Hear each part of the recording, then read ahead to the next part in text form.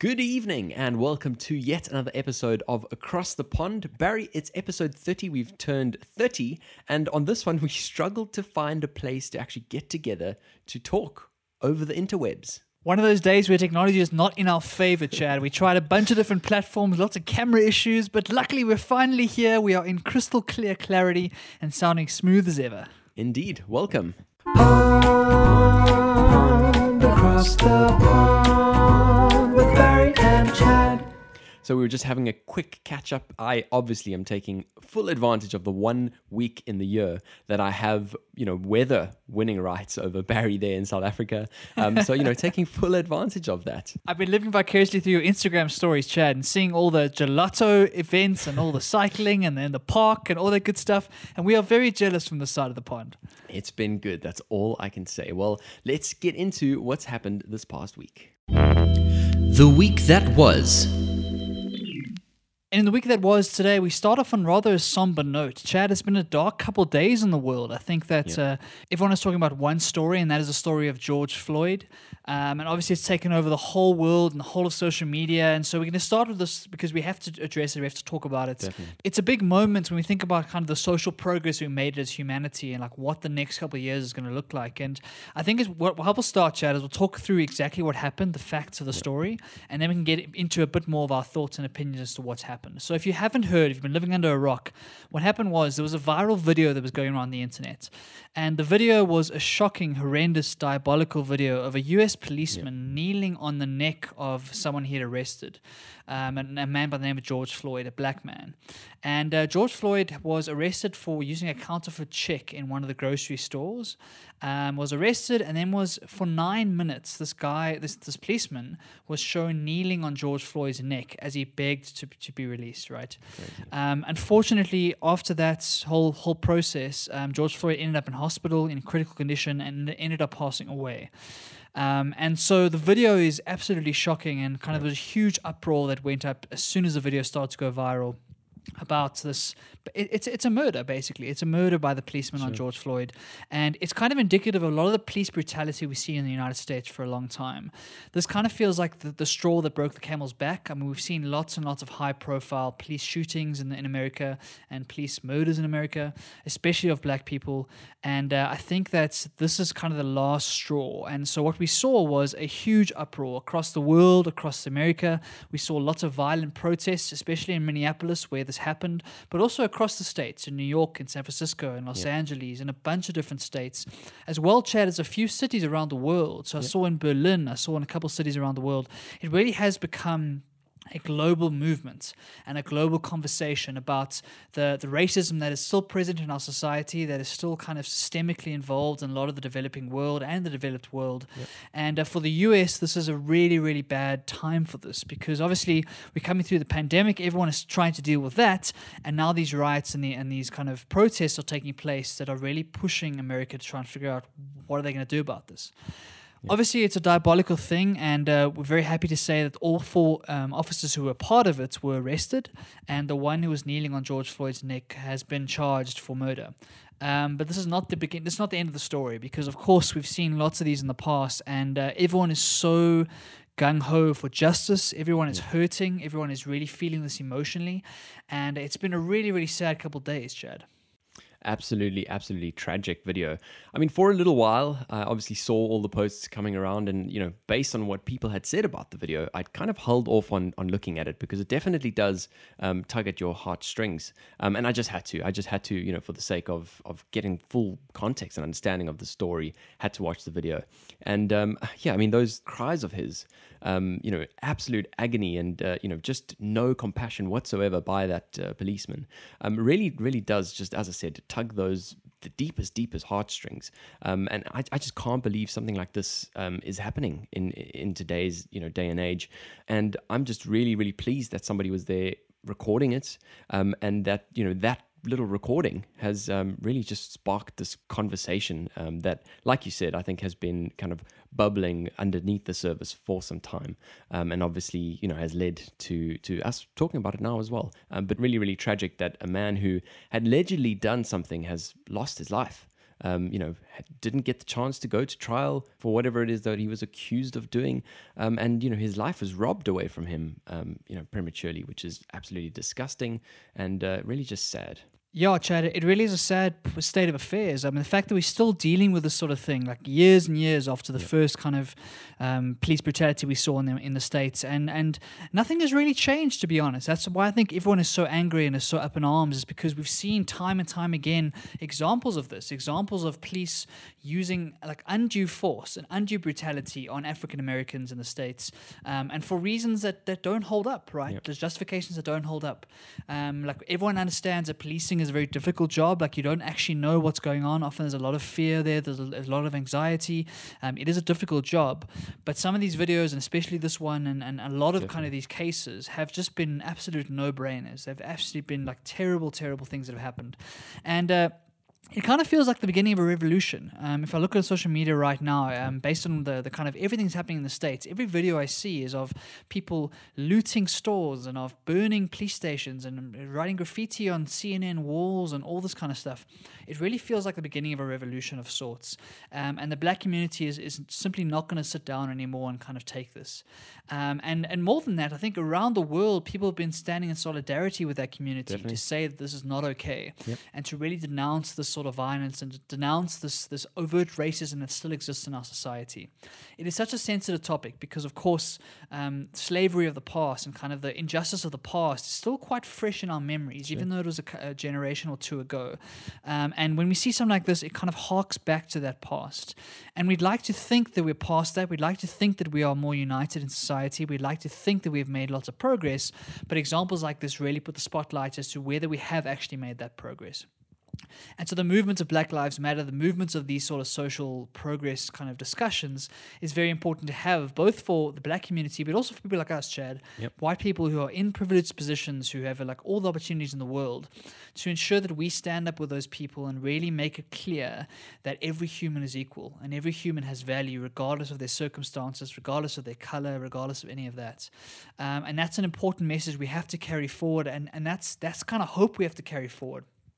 Right now, it feels a little bit hopeless. It feels a little bit like pessimistic, right? When you look at what's happening. And as a society, as people, as compassionate human beings, we have to believe we can move past this. We have to believe that this might be the start of that change, and we can start moving towards a more equal society. Yeah, I think you're right there, Barry. I think this definitely does feel like the beginning of something that is, significant, and something that will hopefully not just fade away in a few weeks, months, years' time.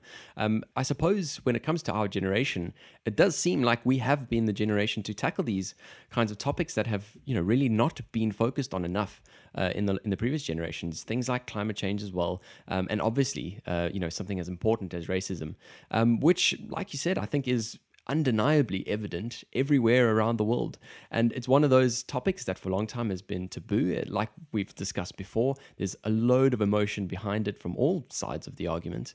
And I think now we're at the point where people are really just putting through sort of objective evidence, and everyone is stepping back and saying, let's look at the facts as they are.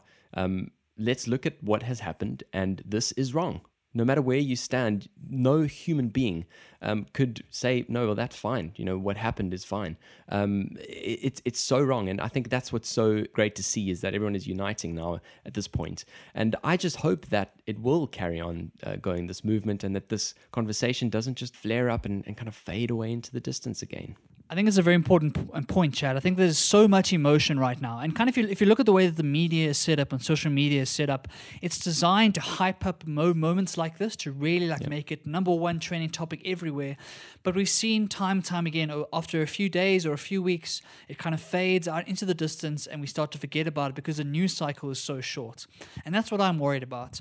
In order to see real sustainable change, we need to move beyond the petitions and the likes on Facebook and kind of the solidarity shown on social media. And we need to be able to carry these conversations into our circles, into our friends and our family, into our communities. And that's when I start to worry about whether all of this emotion gets in the way of making long-term sustainable change, right? At the moment, with so much emotion and so much kind of heartache and suffering, it's hard to think of what is what is the right plan to move forward? How do you plot and strategize and try and get rid of some of these systemic pieces of oppression and pieces of racism? And so what I'm hoping, Chad, is that this movement is not simply a social media frenzy for no reason, and that it actually continues, and it's incumbent on all of us to take this forward. I was having a chat with a friend yesterday and saying that it's all of our responsibilities, no matter what color you are, no matter what background you have, to take these conversations seriously, to move them away from being taboo, like you were saying, and actually bring them into the light, because that's how we move society forward. That's what social progress is made of. It's made of individuals deciding to take whatever they can, whatever communities, whatever people they can influence, and pull them onto the right path, the ethical path. And so I, for one, am hoping that happens. And Chad, I'm trying to find ways of how to make sure that happens in my own life. I've been trying to think of, beyond just saying things on social media, beyond just writing a post about it, beyond any of that, what can I do in my own life? And I'd like to encourage anyone listening or anyone watching right now is to do some real introspection and think about what you can do in your own life, in your own communities, to do your part. Because the kind of actions that we take after this frenzy has died down is really going to be indicative of what kind of people we are and what kind of world we want to live in.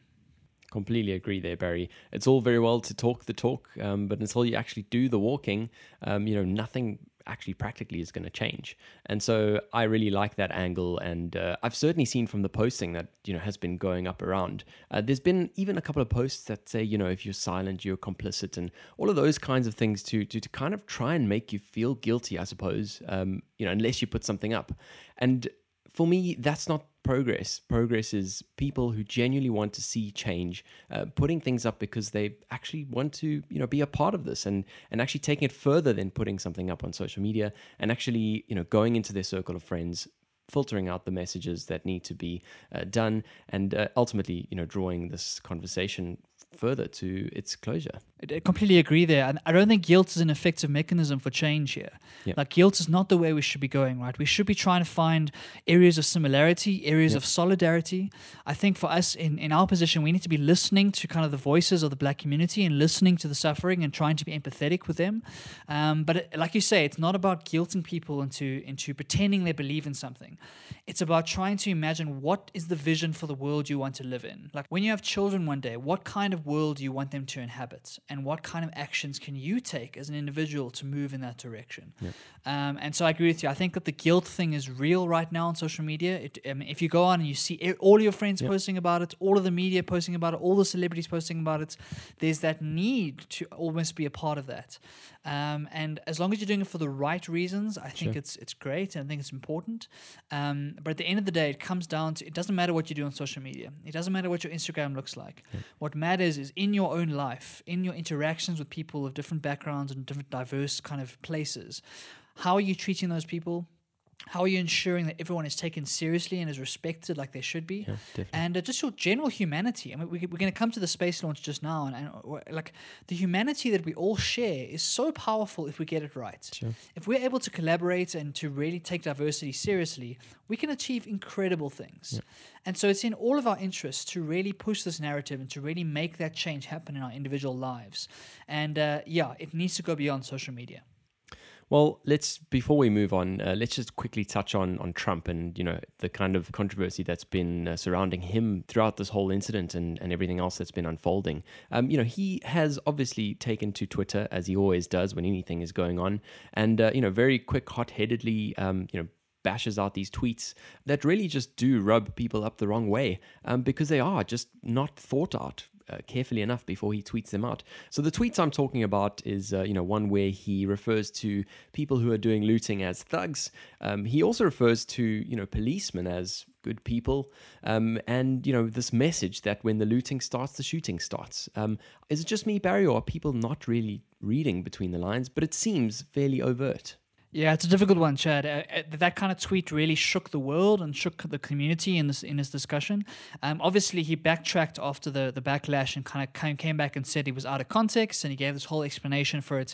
But when I read that tweet, I don't see how you can see it any other way. He really was provoking people, and I think that it's very dangerous for the president of the United States. I mean, we've seen a lot from Trump, right? We've seen a lot of crazy things from his Twitter accounts, but this feels like something that could really be a real dent in his election hopes.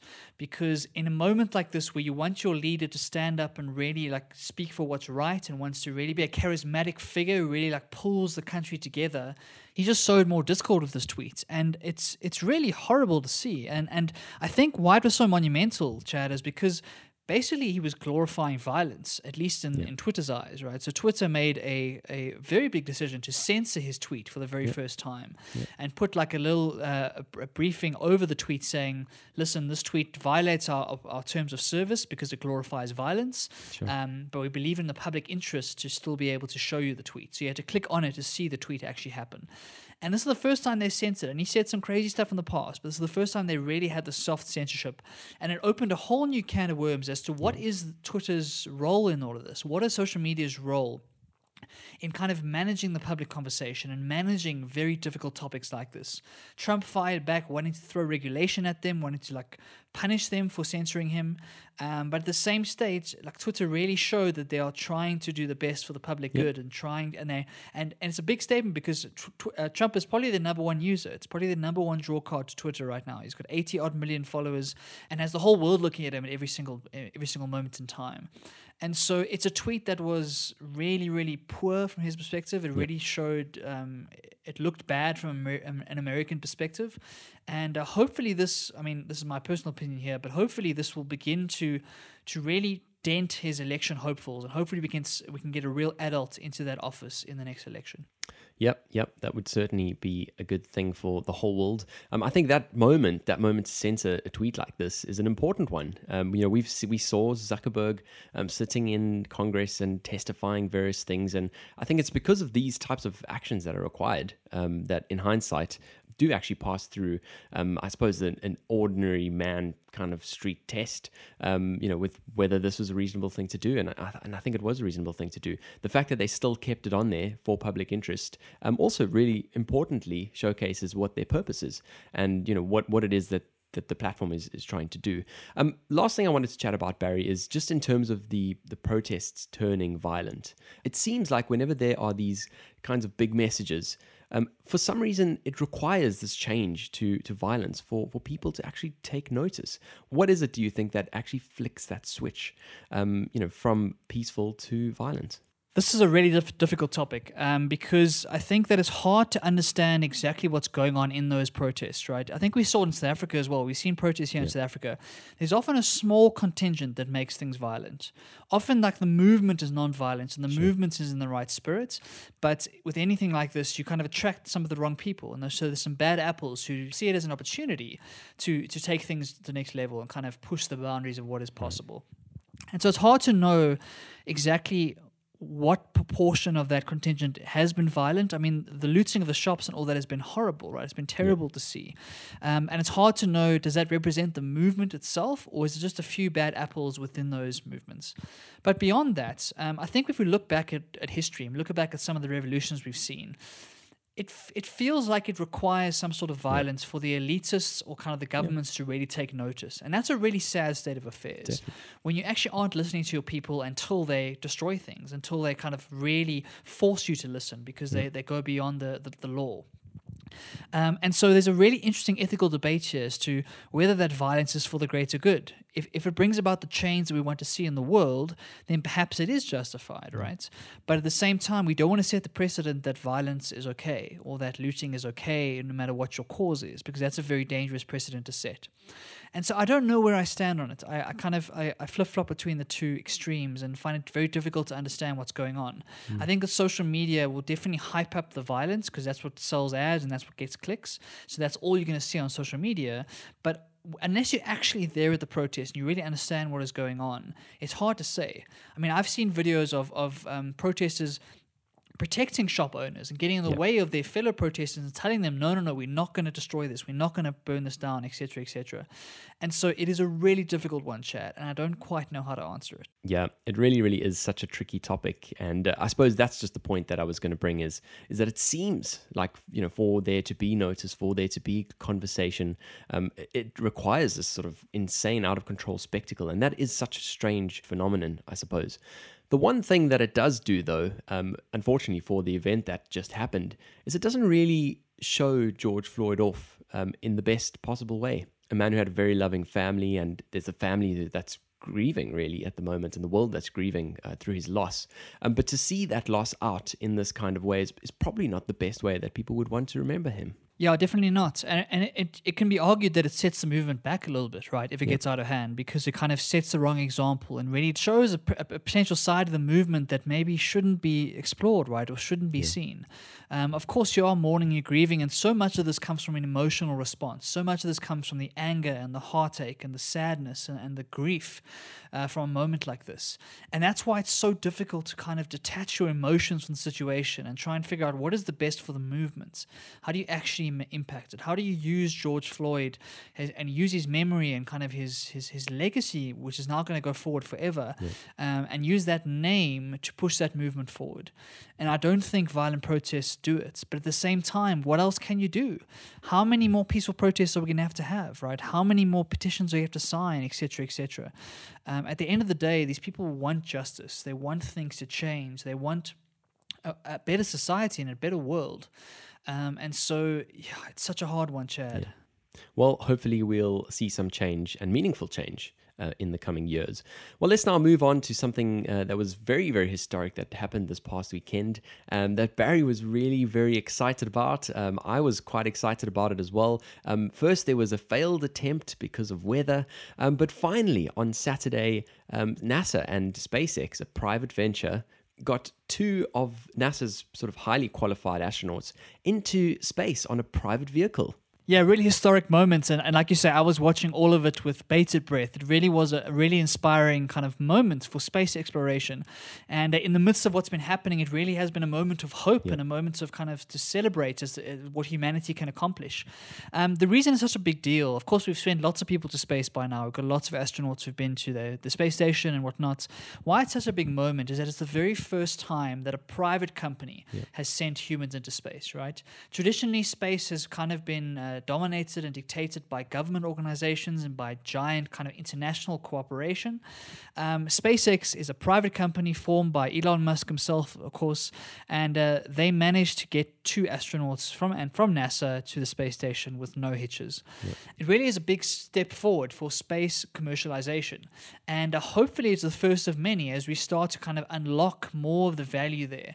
SpaceX, of course, have made this possible by inventing reusable rockets, which have brought the cost way, way down. Right. They've really done a lot of amazing new technology to try and bring the cost of space exploration down, to hopefully get to a stage where we can start to have lots of commerce going on and people going up and down from space, and perhaps a lunar base, and hopefully one day to Mars. And this is kind of the first step, the first kind of test that a private company like SpaceX can work with a public-private partnership with NASA and get two astronauts up to the space station, get the rocket to land back on Earth to be reused, and to do all of that while live streaming the whole thing. It really was amazing to watch. Absolutely fascinating. And for me, the whole thing is how quick it was all over. I don't know what it is, but I always thought, when you're in science and you're studying these kinds of things and you think in light years, I really thought it would take a lot longer to catch up to the International Space Station. But within sort of a day and a half, 2 days, it was all over. They were there, landed safely. It really, really is incredible. And like you said, the fact that we've got that quality imagery that was being live streamed the whole time really just does show you the kind of advancements that we've made over the last couple of years. The one thing that does spring to mind as somebody who hasn't really been following this very, very closely over the last couple of years is I believe Richard Branson was going to do something similar, and I'm not entirely sure whether that's still going to happen with Virgin. I think it was Virgin Galactic or something like that. Barry, surely you would know a bit more on this. Yeah, definitely. So there's a couple of guys who are trying to build these things. So Richard Branson is trying to do it with Virgin Galactic, and they're trying to open up space as a tourist destination. Right. So their vision is that one day civilians, so who are not astronauts, will be able to go through a little bit of training, and they'll be able to go up into space as a tourist activity. Jeff Bezos, who has a company called Blue Origin, which is also trying to do the same sort of thing. And so I think because this kind of is proving the concept, I think we'll see a bunch of other new private space companies start to do things in this area. And that's what Elon Musk is so amazing at doing. In the same way that the Tesla's kind of ushered in this new era of electric cars and showed that it was possible to build a brand new electric car company, his SpaceX is doing exactly the same thing. It's proving the concept that private space companies are possible. And so while SpaceX is still far ahead from their competitors for the moment. I anticipate the Bransons of the world and the Bezoses of the world to really see this as a real opportunity to try and catch up and even bring that price even further down. The more we can bring the price of this exploration down, the more we can do in space and the more kind of opportunity there is for exploration going forward. And so it really was amazing to see. I mean, personally, I love this stuff. I found it incredibly inspiring. Yeah. There's something incredible about watching a skyscraper lift off from the ground, go into orbit, right? Release the skyscraper and land the skyscraper back on the ground. Yeah. Then to watch the space station go around the Earth a couple times and in 19 hours dock autonomously without any human intervention to the International Space Station. It's a feat of engineering and a feat of human cooperation that is hard to fathom, especially for those outside of science and outside of physics.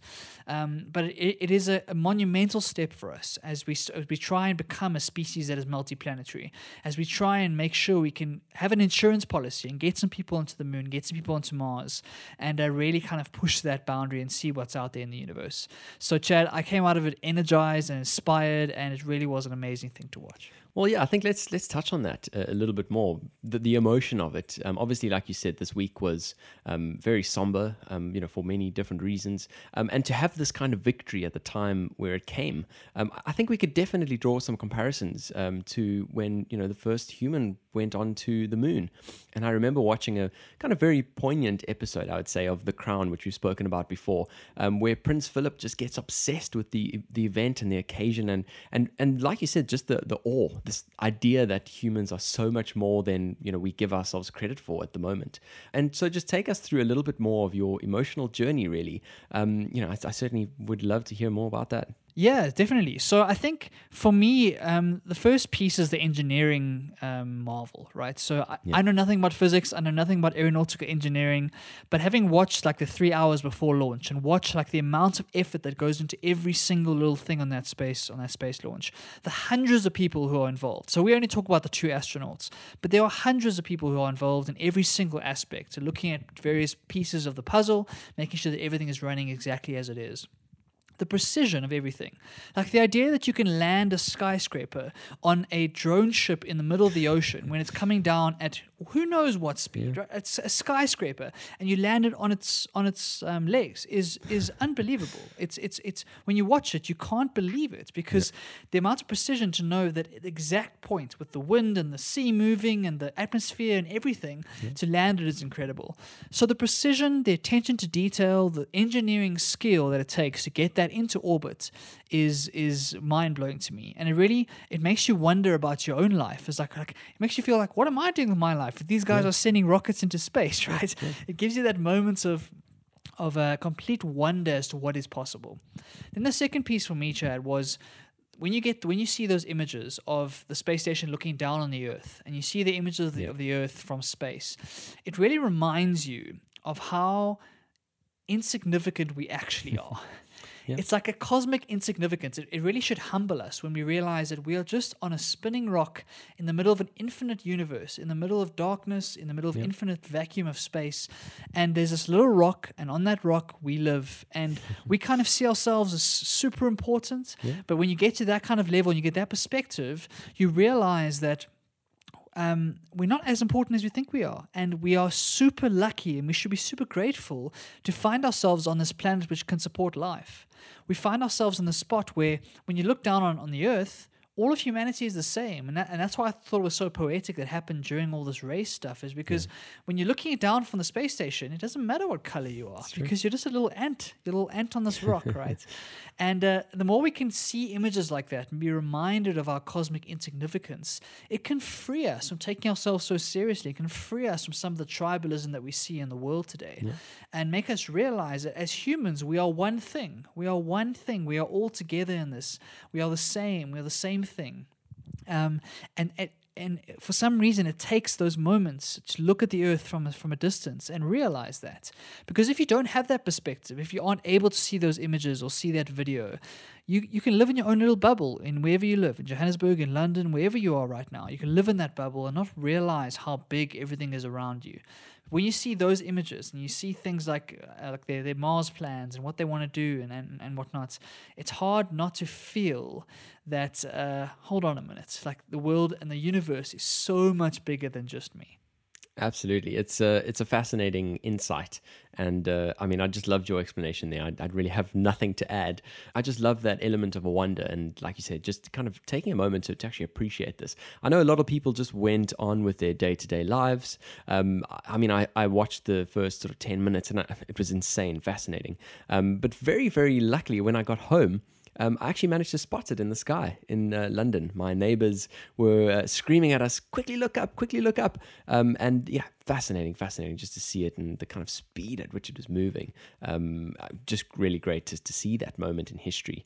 Such an important one. So Barry, let's now move on to something else that happened this past week. Obviously, as we speak of the internet, the world of the internet as it is at the moment, and why creating content is so valuable for so many people. Obviously, the next thing to talk about is advertising.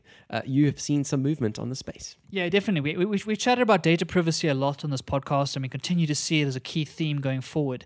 And we saw some big news this week from the New York Times, which is probably one of the most important publishers across the world, right?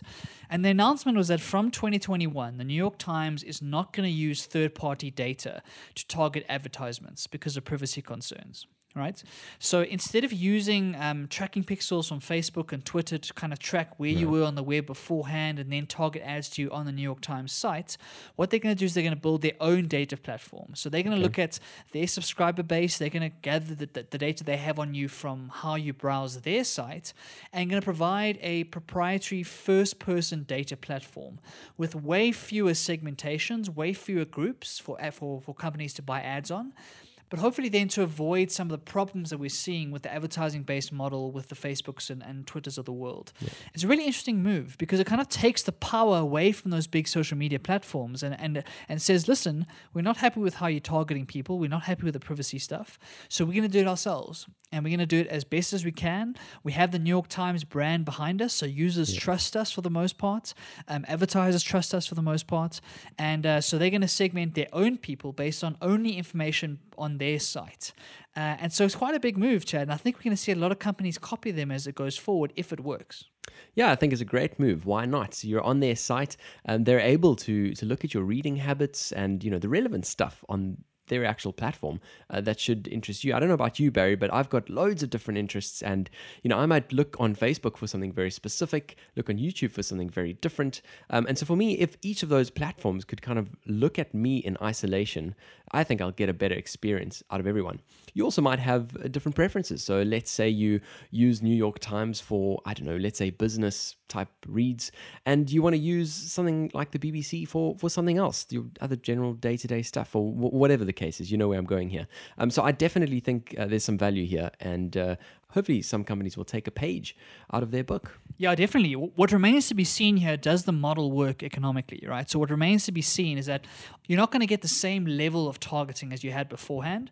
And so the question is going to be, are the advertisers going to see the same ROI or an acceptable ROI based on those ads if the targeting is a little bit less precise? Right. And if they aren't going to see that, are they going to pull the money from the New York Times and use it elsewhere?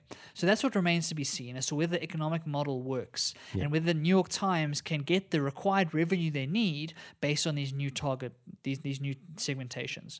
And so, Chad, I agree with you. I think it's a great move. I'm excited to see what happens. I'm excited to see how it goes, and I'm really hoping that the model works, because that for me is a much better way to look at it rather than these pixels tracking you everywhere you go on the web.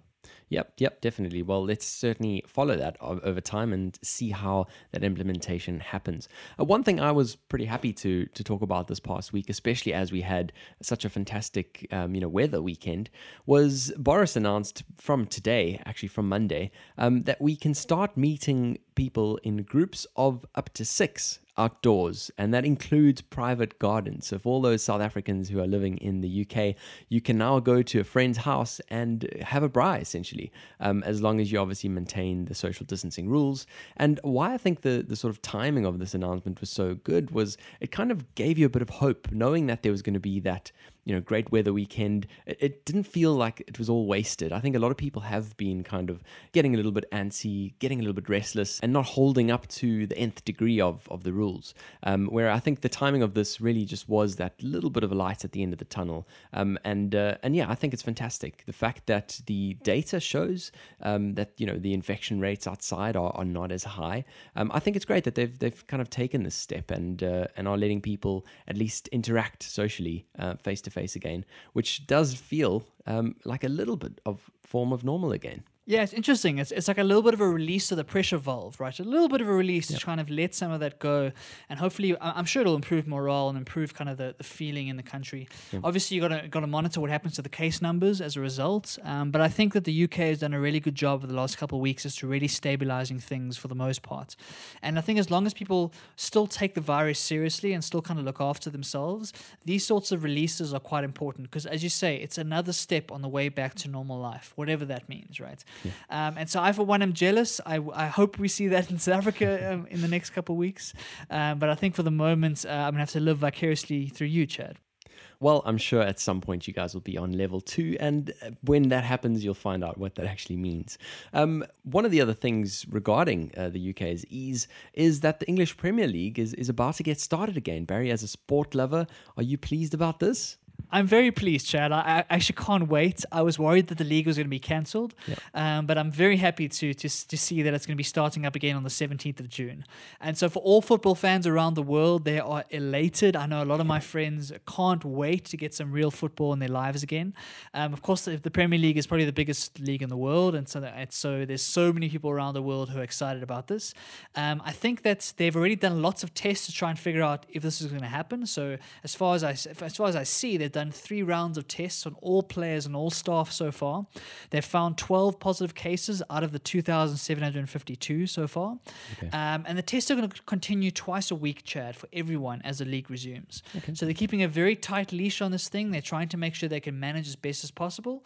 And we're going to have to see what happens. Hopefully, like the Bundesliga, which has now had 2 weeks, which has been running normally with no issues, that gives us a lot of confidence that hopefully the Premier League is going to be the same. And so, Chad, I'm really looking forward to it, and I can't wait for the 17th. Fantastic. Well, Barry, just to throw you quickly on the spot, and I'll let you think throughout our episode. I was doing a quiz night the other night where a question was asked: which English Premier League team does not have a vowel in the first 5 letters of the team name? I'll definitely let you give a little think about that, and the listeners as well. I found it quite tricky, but when you hear the name, you'll want to hit yourself. Let's now move on to the next segment. Stuff I found interesting. Right, so stuff I found interesting. This is literally our little board to throw anything we came across this past week. And I wanted to throw something on here, which was a great little article, kind of storyboard piece, if you'd like, from the New York Times, who we actually just spoke about. And the title of this piece was "The Unexpected Solace in Learning to Play the Piano." And I just found it such a refreshing little piece. For those of you who don't love reading like me, I'm definitely very, very visual, and I'm trying to make an effort to read a lot more. But I really loved the message that I got from this little piece. So it was really just a piece of this guy and how during this lockdown, he figured it was a time to turn to new skills, learn some new things. But then he realized that he wasn't good at learning cooking or pottery or any of these other sort of random hobbies. So he wanted to then extend his current hobbies a little bit further, which were running and playing piano. And running, there's obviously a limited amount of running you can do. You can't exactly do it every single day. Body's not going to be very happy with that. So he turned to his piano. And it was just this journey that really just shows you how important it is for us to have an escape in life. When the world is literally on fire and things are going crazy and running rampant all around us. And there is one thing you just can't deny. Those keys will always be the same. You can always pick up a composition and play it, whether it's 142 years old or whatever the case is. And so there's something so special about that, I guess. And this piece really just showed it to me.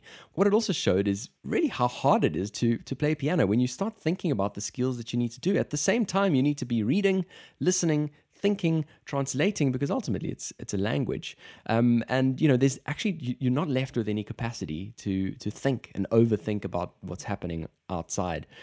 So yeah, I think it's just such a great little piece. I definitely recommend you go and check it out. As I said, from the New York Times, and the sketch is really great too. Just two little quotes before I ramble on and on even more. Which I really loved about this was, it makes no difference whether I'm inspired or not. And I think that's one of the things with hobbies. When it comes to reading or, watching a particular style of movie, you really need to be in the mood. You can't just kind of pick it up every single day. Where playing a piano, you can play 2 bars on end for hours and hours and hours. And it's just one of those things where you don't always have to write new content. There's loads of compositions out there that will fit the mood that you're in. And I thought that was great. The other thing that I really, really enjoyed was talking about those 142-year-old compositions and really just describing them in this little phrase that the composers would have, kind of inferred when they created it. And that is, follow these precise instructions to bring the composition alive for some fleeting seconds, which I really just loved. I really love that. I think that I've always been in awe of the power of sheet music. Like the whole idea that, like you say, 142 years ago, some guy can write these little squiggles on a piece of paper, which is like his idea for what comes out of his brain. He manifests it onto a piece of paper, and that you and I, Chad, can print that out today and play exactly what that person imagined all those years ago is really cool. It's like it's history on paper. Yeah. And when it comes to music is such an important role in our lives as human beings, right? Like you said, it brings us escapism. It brings us opportunities to be happy or to be sad. It brings us opportunities to kind of express ourselves in a way that you can't do with other mediums. And so music really is super powerful. And the idea that you can manifest an idea from your brain and put it on paper for someone else to play and someone else to express and someone else to be inspired by is really cool. And so I think that for anyone who's able to learn a musical instrument, it really is an amazing journey to go on. To go from that moment where you don't know what you're doing, your fingers are sore, you can't figure stuff out, it takes a time to get there. Yeah. But when you get to a stage where you can pick up a composition and play it, there's something freeing about that, and there's something really cool about that. It brings to mind those videos of those piano prodigies, like those 9-year-old kids in China and in Japan who are able to play like incredibly complex pieces of music, and it looks like they are actually the piano. Like the piano and them become like joined together. You see the emotion, you see them swaying in their seat, you see them feeling that expression, and so it becomes so much more than just pushing a bunch of keys. It becomes a real creative moment where you can get out of yourself and kind of imbue yourself into some music. And so super cool, Chad. I need to go and check this out. And it makes me inspired. I want to go and play some piano now. You really, really should, Barry. And I wish you were this side, because one of the cool things that London does have is a few pianos scattered in a couple of locations. So some that come to mind is the Tottenham Court Road tube station, where there's a Yamaha piano over there. There's another one in King's Cross. And there's been many times where I walk past and, like you say, see an extremely young person just playing this amazing piece, and just to see that crowd develop around them and really just enjoy the atmosphere and the moment. And I don't know, it's one of those things that's really just hard to describe, but something so important. I've definitely been missing having a piano this side as well, and I certainly think I'm going to be browsing on Jeff Bezos's account tonight. Let's now move on to our next segment. Looking ahead. All right, looking ahead, we've obviously just spoken about sending people to space on private vehicles. I don't know how we can top that off. But a little article that I found this past week, which I thought was quite interesting, is obviously as we all shift to working from home, it's been more and more important for us to get good gear in our houses in terms of good screens and, really comfortable desks and all of those kinds of things. And so for me, we've obviously all discovered these practicalities now that we are forced to be at home, and we don't have the liberty of our employer worrying about every little piece of tech that we're using. And for me, this article was really great. So the idea here is you can strap on a headset onto your head and walk in, even onto your dining room table, for example, and be in any office you wish you could ever be in. So it could be fully augmented. In other words, it doesn't look like anything you can see in front of you. It could be an overlay to a camera. So literally looks like your dining room table, but you could have all of the kind of Tony Stark gadgets you wish. You could have 50 screens all the way around you, every single one of them showing something different. You can interact with the screens, move them around, do whatever you want. Obviously, the sci-fi nerds are loving this, but it's really becoming a possibility because Facebook has put out this little teaser clip of this technology that they've actually been putting together. I think it's fascinating, and I think it could definitely be the future of how we work, Barry. It's fascinating, Chad. I mean, what comes to mind for me is that I want those views of New York in my office. I remember when I was in a trip, I remember going to some WeWork offices and seeing like amazing views of Central Park and of like the South River and like all these amazing landscapes. Yeah. I'd love to be able to look out across and see kind of the Central Park landscape or whatever. So that's super cool. And I think that we talk about working from home. There's going to be a lot of tech that comes into trying making that a better experience, trying to make it more collaborative and trying to make it more useful. Of course, a lot of people haven't invested in their home office before because they've been working from office so much, right? And so they might not have a very fancy place. They might be stuck in the corner of a little study or a corner of an extra bedroom. And stuff like this allows them to really experience things in a different way. And I think that this has been on Facebook's radar for a while. And we've been waiting to see some sort of VR innovation from them. And so I'm excited to go and check this teaser out. And I'm excited to see what this does for the future of work. I think that after this pandemic, there's going to be so many more companies who are allowing employees to work remotely. And these are the kinds of things that might be perks with working at certain companies. They might be able to say, listen, you can work from home and we're going to send you this headset so that you can have the office of your dreams. It does really sound so insane. And like you said, Barry, you could, within a second, be in New York City working at a really, really expensive high-rise, which is just insane to think of that. Obviously, there's some challenges here. And for me, the one that springs to my mind is the weight of this thing. Now, I haven't ever worn an Oculus Rift, and I don't know how heavy it is. But I'd imagine if you're wearing it for 8 hours a day, in terms of ergonomics, surely your neck is going to be suffering a little bit. Yeah, I think so. And I don't think it's designed, at least not right now, to wear the whole day. I think that it would be a real struggle, like you say. But I think we're slowly starting to move. I mean, the vision, of course, is to have those glasses, right? The vision is to get to a state where you have basically sunglasses on your face that perform kind of the work of that VR. And so we're far away from that right now. But that is where we're moving towards. And so in all your sci-fi movies, that's what you're going to see. You're going to see either glasses or contact lenses which perform the same things. And so I, for one, am excited about that. Even if you can only do meetings in them, maybe in a meeting you're able to put them on for that hour and then take them off. Maybe that's a way to get started. But who knows, Chad? We'll have to wait and see. Well, that's a really interesting point, Baron. It really takes me to my next point, which is obviously that we're now using these video conferencing type technologies a lot more. And obviously the fact that you've got this headset on your face is not really too pleasing to look at. If you've got a webcam showing off your face that, you can't even see your eyes, which I suppose is where the majority of your expressions a lot of the time are coming through. So the one way that they wanted to work around this was to basically have an avatar of you that can show these complicated type expressions on a Zoom call, which really for me sounds so strange. The fact that you've got this avatar of you who's really representing you on this call. That it is a bit strange. Imagine having a formal meeting and someone's got a less formal avatar in that meeting. It certainly does change the landscape. And what if you're negotiating a big deal, Chad? How do you like play that game of body language and when you're negotiating that giant contract? And so we'll have to wait and see. I mean, I think that avatars are going to be an interesting discussion when we think about like virtual communities and virtual worlds. We've seen it in gaming so far. We've seen it in those sorts of things. But when it starts to come into the working world, it's really going to change the way we think about what represents us. Is it the voice? Is it our ideas? Is it the facial expressions? Or is it a combination of everything? And those avatars, of course, are going to become a fashion statement, but going to become like an extension of you. And I wonder what that's going to do for human-to-human communication. Really fascinating stuff. Well, let's wait and see what happens there. Let's now move on to our next segment. Develop and grow. This week on Develop and Grow, we're going to start with a live stream that I watched. And we were chatting offline, Chad, about this guy called Ali Abdaal, who is a YouTuber and a doctor from Cambridge in the UK. And I've been following him for a while, and he's been doing this series on his channel called Deep Dive, which has been these long live streams with people that he finds interesting. And we were chatting about it. Often I don't really think they're that valuable. Like they're often like an hour and a half or 2 hours of stuff. And when it's not filtered and not kind of succinct and there's no real agenda to these discussions, they can be seen as a waste of time. But one of his recent ones was with a guy called Derek Sivers. And Derek Sivers is one of my favorite authors, one of my favorite writers. And so when I saw that, I just had to go just for Derek, because Derek is an absolute champion.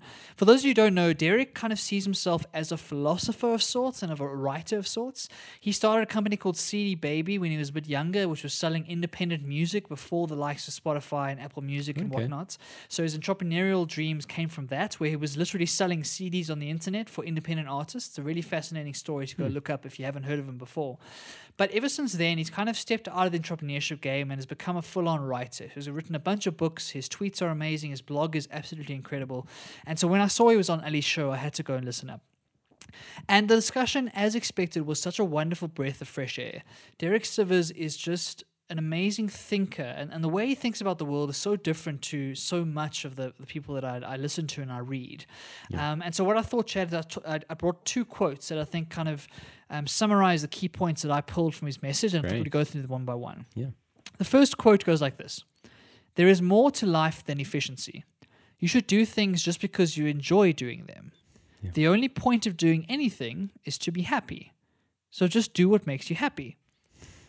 Right, so a very simple quote, a very kind of easy to understand thing, but it's something that we get pulled away from in normal life. I find that we're all pulled by the realities of trying to make a living and trying to make a life for ourselves and trying to provide for our families, and we get pulled by people's expectations of us, what our parents want us to do, what our friends want us to do, what is seen as socially valuable. And he kind of cuts through all of that and says, listen, the only point of doing anything is to be happy, right?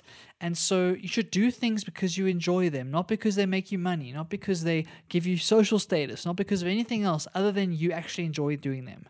And so it could be weird and wonderful things. It could be your hobbies we were chatting about earlier. It could be things that don't have necessarily a big ROI when it comes to economics or the way the world works.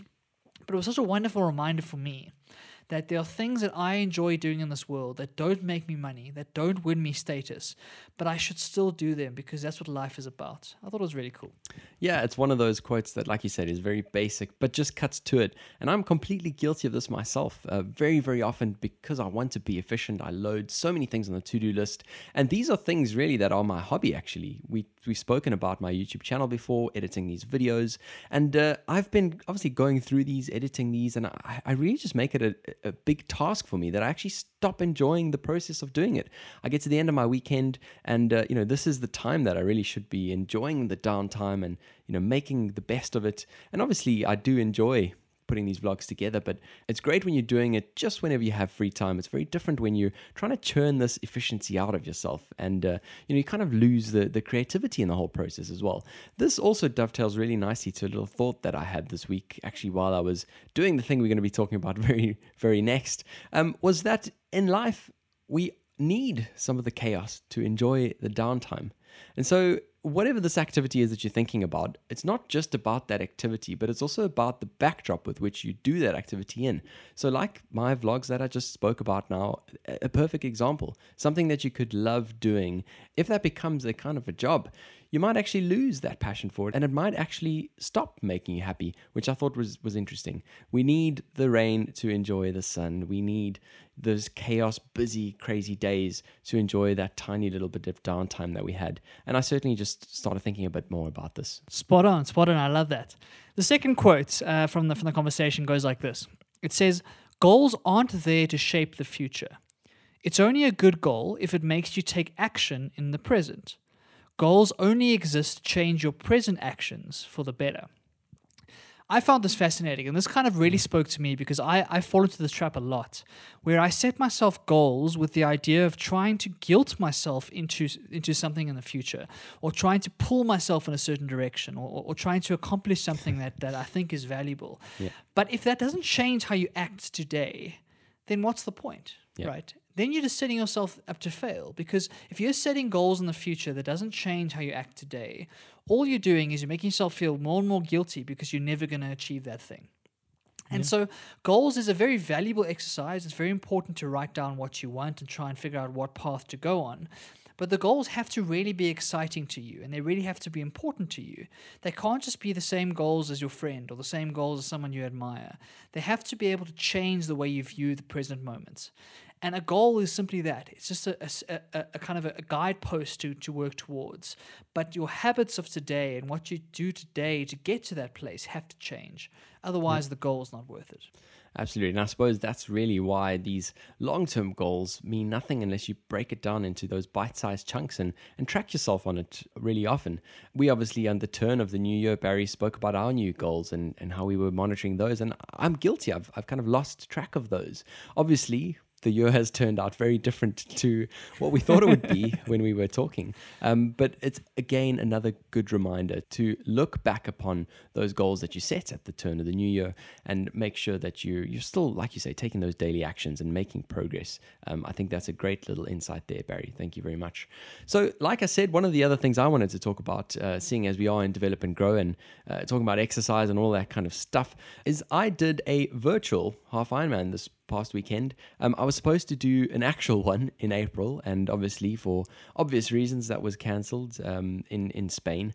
And this was just really very interesting. So basically it was completely free. So anyone who's looking to take on any of these kinds of challenges, certainly do go and check it out. It's the Ironman VR program. And every single week, as far as I know, they essentially release a brand new format of a race. So you've got different distances every week. So if you don't want to do a half Ironman, you can do a smaller distance race. I think the one this week is the 5150 format, which, certainly definitely check that out if you want to get involved, but, not spend crazy hours exercising. And I just thought it was really, really interesting to do. I still, even though I was exercising completely alone, there was obviously none of that race day vibes and crowds cheering or anything like that. I still managed to, in my mind, convince myself that I was doing a race and convince myself that throughout the world there are thousands of people who are participating in this race. And it was definitely a very, very different mindset to be in, a different experience to have. But I certainly enjoyed it, and I certainly think it was worthwhile doing. And the most fantastic thing is, now that I can actually order some merch to celebrate the achievement. So I definitely think in terms of innovation, I think Ironman has done a good thing. When they first announced this, I was very on the edge. I really, I was like, virtual racing, not the same. But I'm glad they've done something rather than nothing. And the fact that it's free, for me, is just going to introduce a whole lot more people into the sport and make some positive impact in people's lives as well. That's awesome, Chad. And first off, congratulations. I know Ironmans are no joke. And so I know it takes a lot of effort and a lot of endurance to get through that. And I know that you haven't been able to train like you would have wanted because of all the lockdown stuff of the last couple of months. But it is nice to be able to join that virtual community and kind of race against all these people around the world. It kind of reminds me of how like the Zwift app has been really taking off for cyclists, allowing people to do similar things, to race against friends who are thousands of miles away, right? And kind of join these virtual communities. And it really does add something. It makes it a little bit better than just doing it by yourself. Definitely. And when you're racing against time, against the clock, against yourself, or against other people, it really does get the best out of you. And so I think for everyone, if you are in this kind of Ironman world and you don't know about this, go and check it out. Go and check out the websites. It's a fantastic opportunity to take advantage of this lockdown, to try and get yourself out there and get some blood pumping, get some sweat going. And we'd love to hear your stories. If you do end up doing one, or you end up doing one of the events, please let us know. We'd love to congratulate you and hear your story. But Chad, congrats, man. That's awesome. Thank you very much. And hopefully it does inspire a couple of people just to get involved. The one thing that is great, and for those who have been looking at triathlon, a lot of people are scared off at the swim. The idea of the swim, and obviously the fact that we don't all have pools or big lakes sitting outside, they've substituted the swim leg with a run, depending on the distance that you take. Also, the one other great thing is that you can do the race anytime throughout the weekend. So from Friday night, the window opens, Sunday night it closes, and as long as you get your activities in through that time, it's all good. So also great that you can get a night's rest between each of the legs, and I definitely think that's a great way for people just to get involved and really just to test whether they can actually do this in a safe environment, which I think is fantastic. So that, unfortunately, Barry, brings us to the close of our episode. I'm going to ask you about that question that I asked earlier. Do you know the answer? Chad, I've been trying to figure it out. I've been trying to run through the Premier League teams. So you say the first 5 letters, there's no vowel. No vowels, correct, yeah. That doesn't seem possible, though. Chad, you put me on my misery. What Premier League team doesn't have any vowels in the first 5 letters? Sure.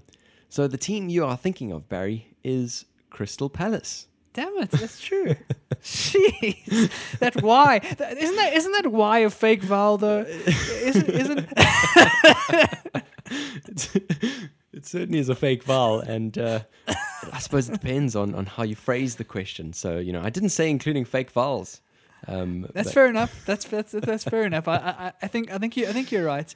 We'll have to watch Crystal Palace not this weekend, in 2 weeks' time, when the Premier League resumes. And I hope that our listeners were better than me and figured that out before it got to me. Absolutely. Well, thanks again for listening. Please, as we always say, do send us some questions. Tell us what you're enjoying of the show. Tell us what you're not enjoying. We just want to hear more from you. And also, if you'd like us to bring some interesting guests onto the show as well, we'd like to hear from you from that point as well. So thanks for listening, and it was episode 30 of Across the Pond. Pond, across the pond with Barry and Chad.